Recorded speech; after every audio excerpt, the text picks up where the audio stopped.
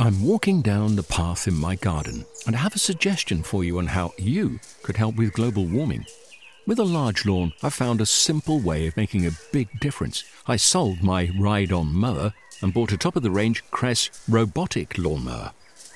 It runs off rechargeable batteries and uses cutting-edge technology to mow and maintain a lawn this size. The petrol mower has gone, and with it, the emissions. I actually don't know why I didn't sell the ride-on sooner. With the Cress robotic lawnmower, the lawn is actually looking better. The tiny grass cuttings fall into the grass roots, helping to fertilize the grass. And the family doesn't have to put up with the noise and fumes from the ride-on. And I've freed up more of my time to spend with them and in the garden. It's an easy step, and you could also be making that change today. Ask for Cress in your local garden machinery dealer, or visit cress.com.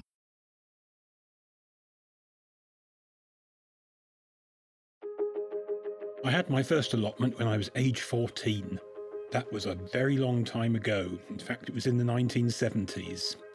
I haven't had an allotment continuously since that time. I've dipped in and out, but my most recent allotments I've had now for about, 25 years.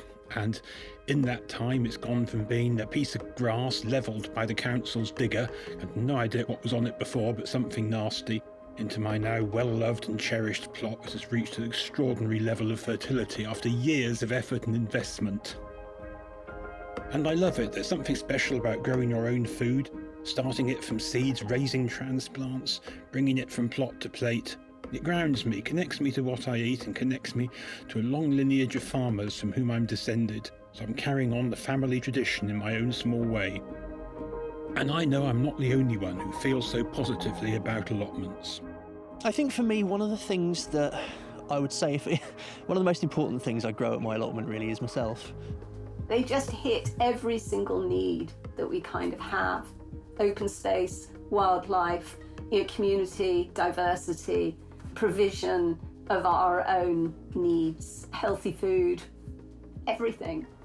Yeah, if I can spend my time during the day growing stuff that's going to sustain my body and my mind, that's the biggest thing for me. It's National Allotment Week, a time to celebrate our country's vast network of allotment plots and reinvest in our own dedication to growing fruit and veg. So for this week's show, we're focusing on exactly that. We're taking a wander through a variety of allotments, getting a behind-the-scenes look at the techniques growers use to get the best out of their crops, and we're examining the ways allotments help connect us to the food we eat, and have done so for about 200 years. To start things off, I'll be taking you back to my own allotment in Woking to let you in on my various successes and failures this growing season. Then we're stopping by Wisley's student and community allotments to have a look at the different approaches taken there. And finally, garden historian and writer Twigs Way is stopping by the pod to tell us the backstory of how allotments became commonplace here in the UK. You're listening to Gardening with the RHS with me, Guy Barter.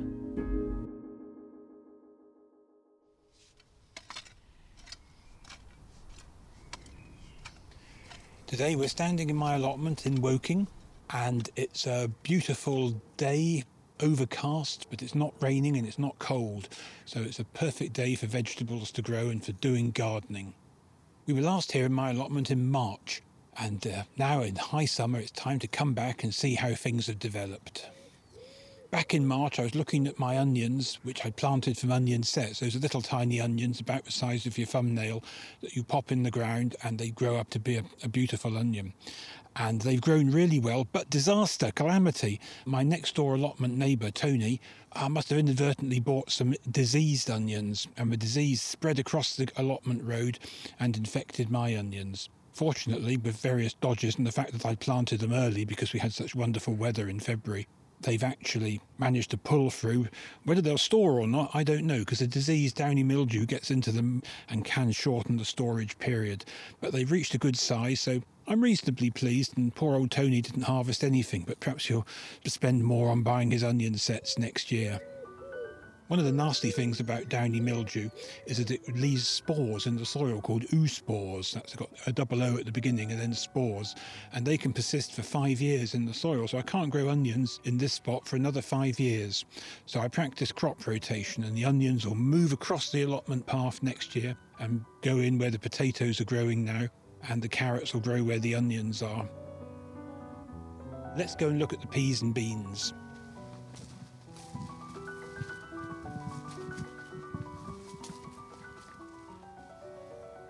One of my favourite vegetables are peas and also broad beans. Some people call them faba beans.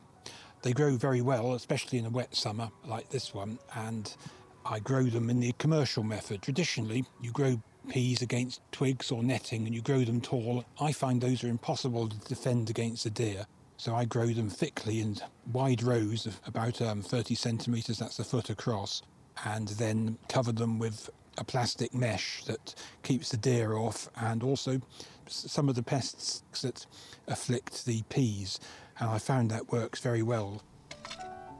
So here we've got some peas that were sown. Oh, when did I sow these peas? I probably sowed these peas in June, and they're in full flower, and they've also setting their first pods. If it rains when peas are in flower, it's really excellent because it encourages a bigger set of pods. And these are Mange 2 peas. They are quicker to pick, you don't have to shell them, and any surplus can go in the freezer for winter soups and stews. So I always like to grow some of those. And as soon as they've finished, up they're pulled, and I immediately then sow a crop for improving the soil. It's called a cover crop or a green manure, and I particularly like using Italian ryegrass, which is an annual grass, extremely quick growing, and something called crimson clover, which is an annual clover. And with luck, next spring, this area will be covered in a thick layer of grass and clover, which I can then incorporate into the soil, and it will provide food for the next crop. And the next crop scheduled for this area are pumpkins and squashes, which by happy chance we're standing next to. So this is my pumpkin and squash plot. Squashes and pumpkins range widely, so they need lots of space. You want to ideally give them 2 metres between the rows, that's 2 yards, and a yard or a metre between each plant. And I've put out quite a collection here, and they're just really beginning to take off. My favourite ones are Crown Prince, which have got beautiful strong blue fruits and last forever. I've got some butternuts, and I've got some golden yellow pumpkins, and I've also put in a load of tomatoes in here. Some of them are bush tomatoes. This one's called Red Alert, and Red Alert has the amazing property of maturing very early, so it's already got some ripe fruit on it, and it's still flowering away. It's absolutely covered in flowers. Of course, when a tomato is covered in flowers, you're not going to get great big beefsteak fruits, and these are quite small fruits, but there's so many of them, and they're so early, but they're well worth growing. However, they'll have cropped themselves to death in a couple of weeks, and then there's another row of tomatoes growing behind, protected with heavy fencing against deer. Last year, the deer broke in, and they carefully and selectively nibbled out every tomato fruit. This year, they're heavily defended, and I'm hoping to be able to harvest some tomatoes, particularly because these are blight-resistant tomatoes. In Britain, tomato blight, or potato blight, destroys tomatoes very readily, but these have been bred to be resistant, so although the blight will get them eventually, I should be able to harvest a good crop. And there's also a little patch of courgettes in there. 3 courgette plants is enough for most people. I've got 6, so I've got rather too many courgettes, but I shall just have to take off some flowers and fruit and the leaves to slow them down a bit. They're just such a useful vegetable to have, but you soon get tired of them, and then the neighbours begin to avoid you and you keep offering them to them. The summer's ticking on, and what happens now is the days get shorter and the sun doesn't rise as high, and the rate of growth of plants slows down. So although conditions are great for growing, things that you sow now, unless they're really, really fast growing, are not going to be ready before winter comes. There's still time right now, in the south at least, to sow quick growing things. I've just sown some turnips. I've also sown a load of endives and chicories for salads. But other than that, happily, there's not a great deal to do. I've still got just the last few cauliflowers to plant out for cropping next year. I'll sow some salad onions to pull in April. And then I'll take it easy, I think. I'm just going to harvest stuff and enjoy it, do a bit of pickling and preserving. I'm going to sow my cover crops. I'm going to have a jolly good weed. And it's easy street really until September, when it's time to sow some lettuces and spinach for overwintering. So my best advice is that while the weather's so nice, and it's going to stay nice until autumn arrives, get out there, harvest your crops and enjoy the fruits of all your hard work. We're back in the studio. When talking on my allotment, I mentioned that I grow blight-resistant tomatoes. Tomato blight is a very destructive disease, and this year we're getting a lot of questions about it. Not surprisingly, given that it's a disease that is promoted by wet weather. And the best way to protect against it is to grow your tomatoes in a greenhouse where the leaves can be kept dry. But of course, there's a limit to what people can do and how many greenhouses they can fit, even if greenhouses are allowed on their allotment. So outdoors, it's a very good idea, particularly in the western part of the country where the rainfall is heavier, to grow blight-resistant tomatoes. These are not completely resistant, but at least you should be able to get a crop in most seasons. Once you see infected plants, which are shown by dark spots on the edge of leaves, with a white mycelium or fungal growth underneath, or blotches on the fruits and stems, all that can be done is to discard the affected foliage, either put it on the bonfire or bury it in a deep hole so that no resting spores are left in the soil, and save what you can. And now for our next story, let's head to RHS Garden Wisley's student allotments to gather a range of perspectives on growing your own fruit and veg. You'll be hearing from Pete Wilson, the team leader of the School of Horticulture and a very keen allotment grower, and from Sean Ward and Leo McEwen, two of the school's first-year students.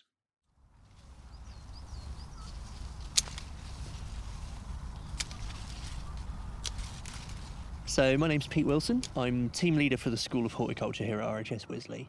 And what that means is I manage the student and apprentice delivery, the garden-facing side of it. So at the moment we're sitting up at the student allotment and community allotment site up at RHS Wisley, which is right in the middle of the edible garden in the orchard. This site is two functions really. We have our community plot holders who get an allotment here for a year. The other half, and this is where my interest really lies, is the students. So our first year of our diploma in horticultural practice, the students get set an allotment as a project. So they get a 3 by 8 metre space. We set them with a particular setup of seeds just to try and kind of make it fair. So they all get a set of seeds, tubers and various things. They also get some wild card choices, so they get to choose something that they're excited about growing. And there's a little bit of flexibility. Things creep in that aren't on the list, and that's okay. But they get marked on things like their productivity, how they look after the crops, how they look after the soil, which is really important, aesthetics, and things like how they're harvesting, how they're cropping, how they're protecting the plants from various different things.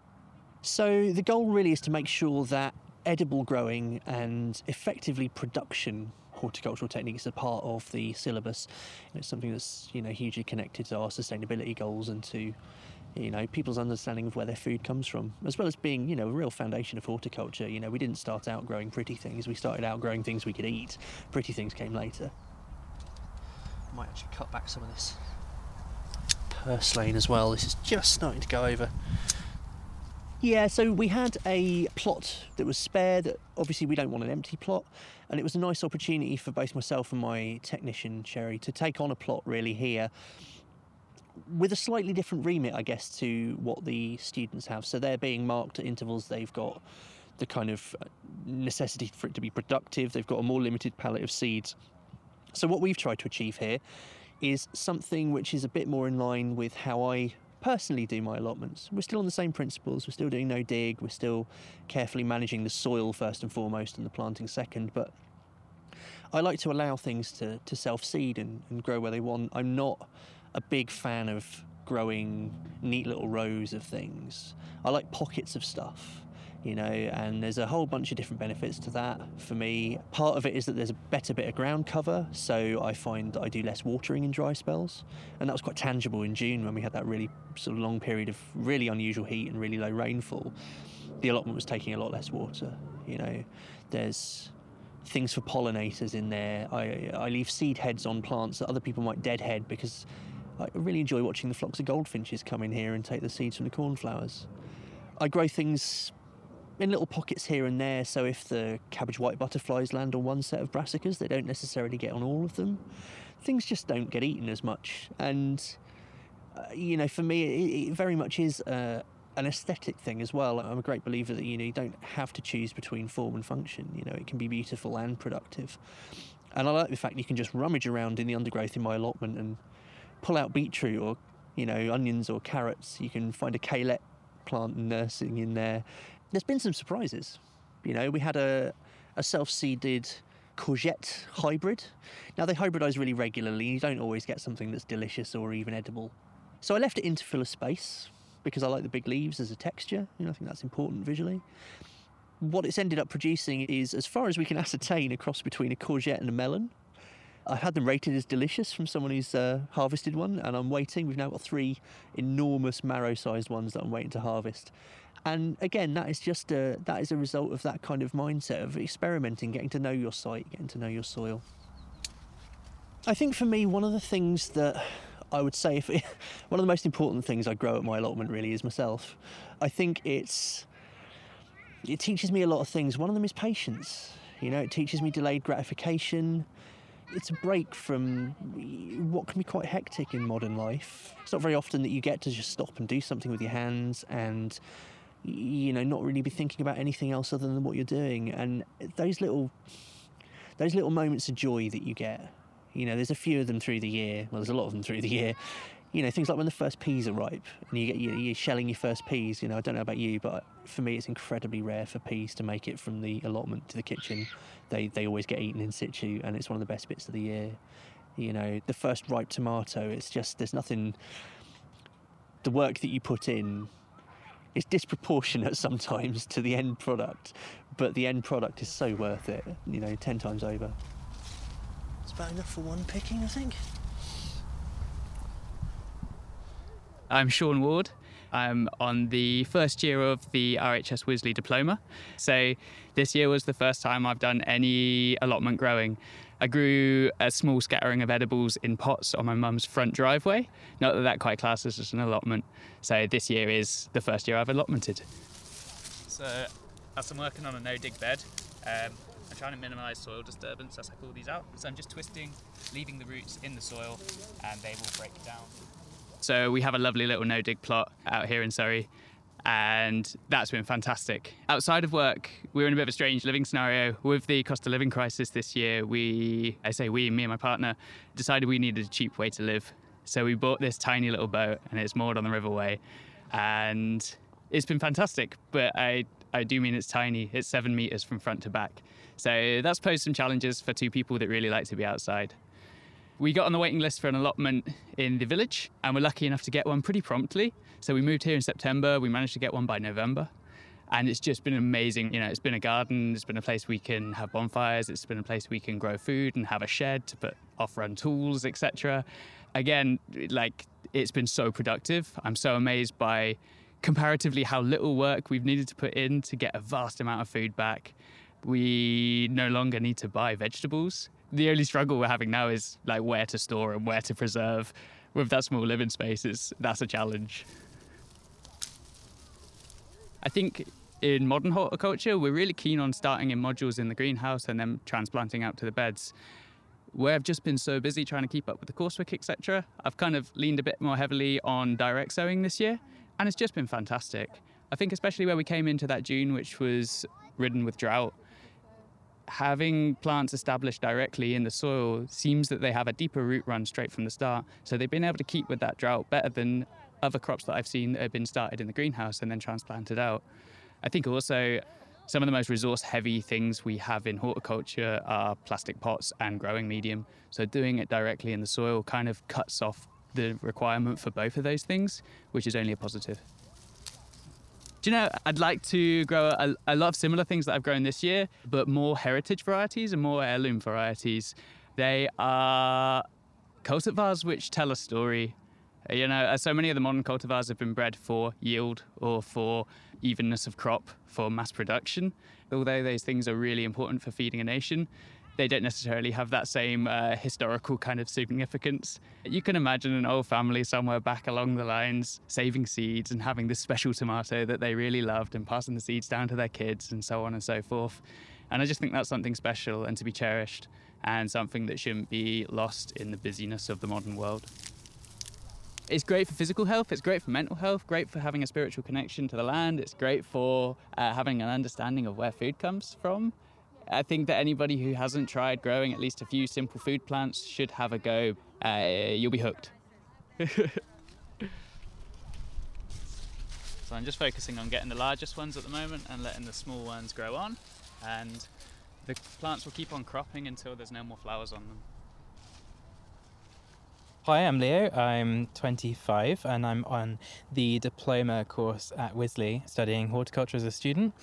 This is not my first allotment. My first allotment was back at home in Dorset, which I started with my mum during COVID. It was a way to get out of the house, a way to pass the time, and especially when there was food shortages in the supermarket, it was a great way to bulk up our kitchen cupboards and, yeah, really get in touch with nature. So I'm just pulling out some of the radish here. Coming from the coast, I was very anxious about growing in this climate where they have harsher frosts. We definitely got down to -9 on the allotment here, but amazingly I had my first planting of broad beans out and they did come through that -9 that we had for a couple of days.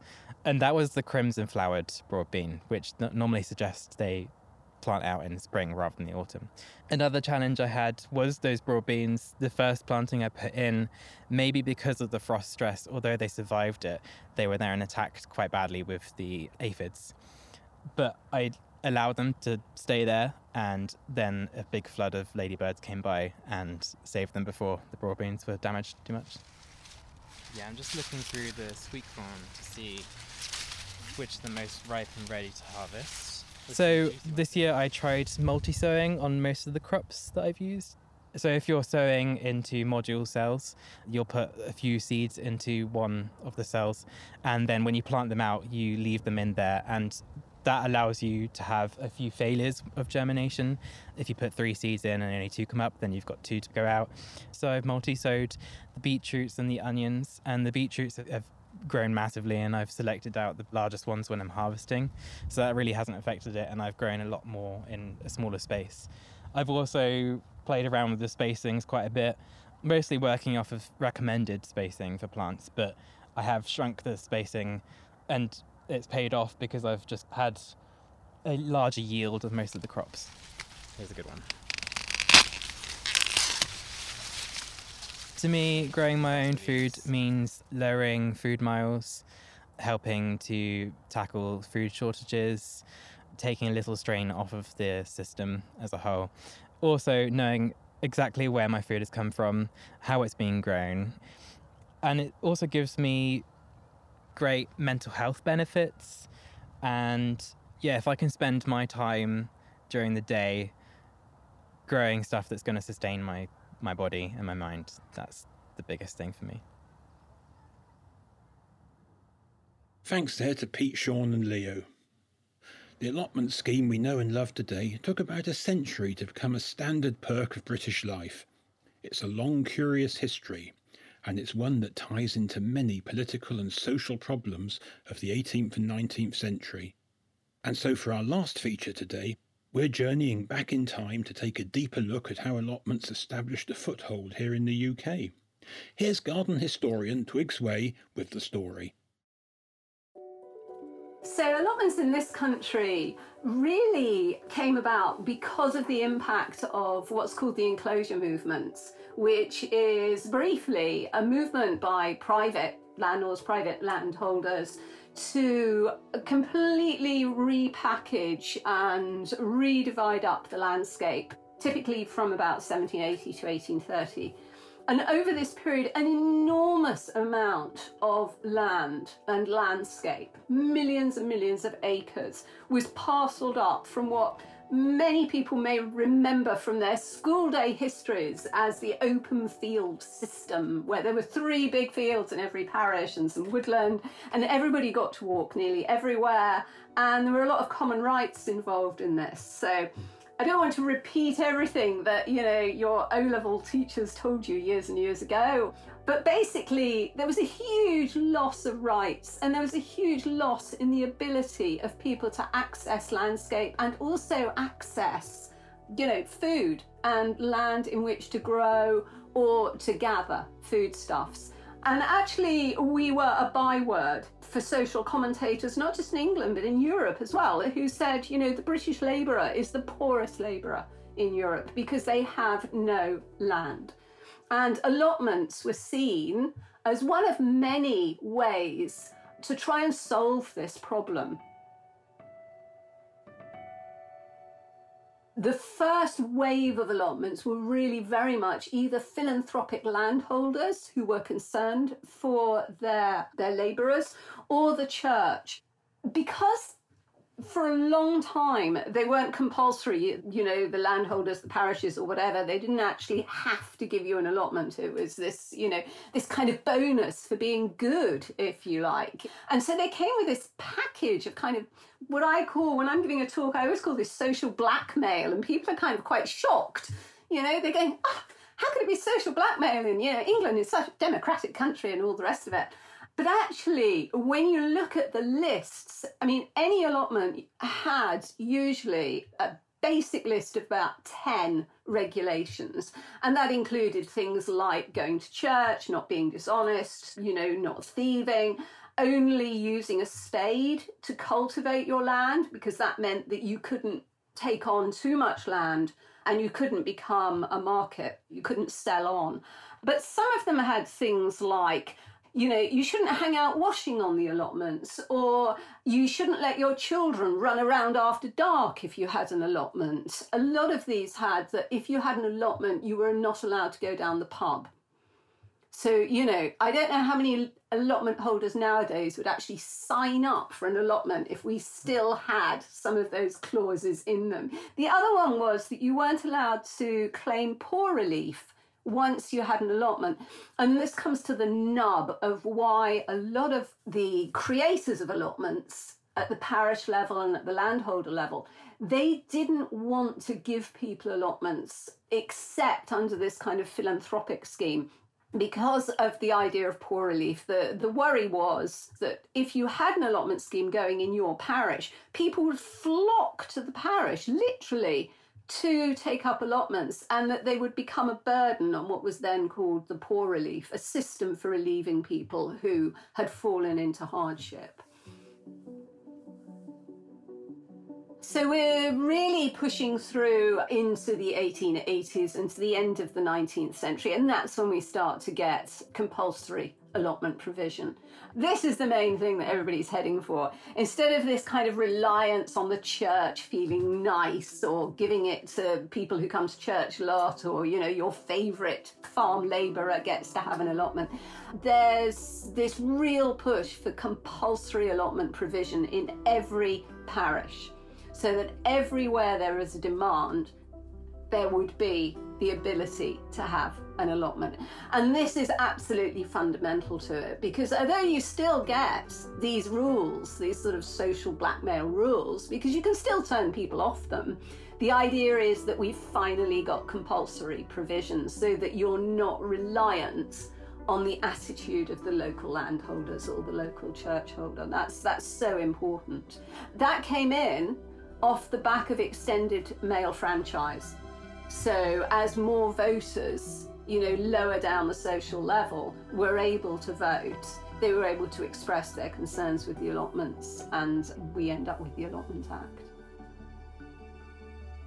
And of course, that's coming in at a time when allotments will start to leave the rural areas and come into the urban areas on the back of, the movement of rural population into the urban areas. The interesting thing is that the rural allotments were always associated with kind of this social unrest and upheaval and this tension in the rural areas. But the urban allotments, because they kind of come in on the back of this compulsory provision as well, and it's a whole different setup in the urban areas, that actually doesn't get so tainted, if I can use that word, that doesn't get so tainted with that kind of political unrest, because the whole thing about poor relief and all the rest of it is totally different in the urban areas and totally different by that period anyway. By the 1890s, we've got an estimate of 500,000 allotments, which is a huge increase. In the 1840s, there were only 100,000. By 1890, we've got almost 500,000. It may seem a small increase, but you've also got to look at where they are. And as you go into the early 20th century, they're associated with, in many cases, the kind of hard-working, lower middle classes. They become a kind of craze, they become a fashion, really, to go down to the allotment. And it's really interesting because you get a lot of postcards at this period. And the postcards of the period portray people very much of the kind of what I might call bank clerk, if not a shopkeeper, certainly the kind of shop assistant kind of level. So, although we have got factory workers in some of the larger towns who have got allotments, you've got this feeling that the allotment is no longer for the kind of, real poorest of the poor who are desperately starving in the rural areas, and instead have moved into what you might call the kind of the blue-collar scenario.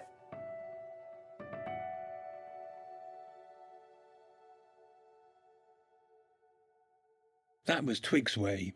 We've included a link to her book, Allotments, in our show notes. And before you say anything, yes, this feature only covered the early history of allotments. But we're not leaving you hanging. Twigs will be joining us again later this month to give us the second part of the story. Well, that's about it for today. But before you go, I'd like to share some non-allotment gardening tips for those keen gardeners out there without allotment plots. August is the great time for taking cuttings. Hydrangea cuttings, for example, root very quickly this month. Choose non-flowering shoots, and because they're big cuttings, put one in each pot filled with a gritty compost mix, which is usually something like 50-50 peat-free compost and horticultural grit. Other good plants to try and root include penstemons, and also start thinking about propagating the evergreens like lavenders and rosemary. In all cases, try to choose non-flowering shoots. It can be quite difficult. I was looking at my penstemons and I couldn't find a single non-flowering shoot. But there we are, you have to do the best with what you can. Take young shoots and pull off the flowers and hope for the best. And also, sombre to say it, but winter's not far away, so it's those tender plants like geraniums. Take cuttings of them too to keep on the windowsill over winter, in case the frost kills them before next spring. That's all for now. So from me, Guy Barter, goodbye and thanks for listening.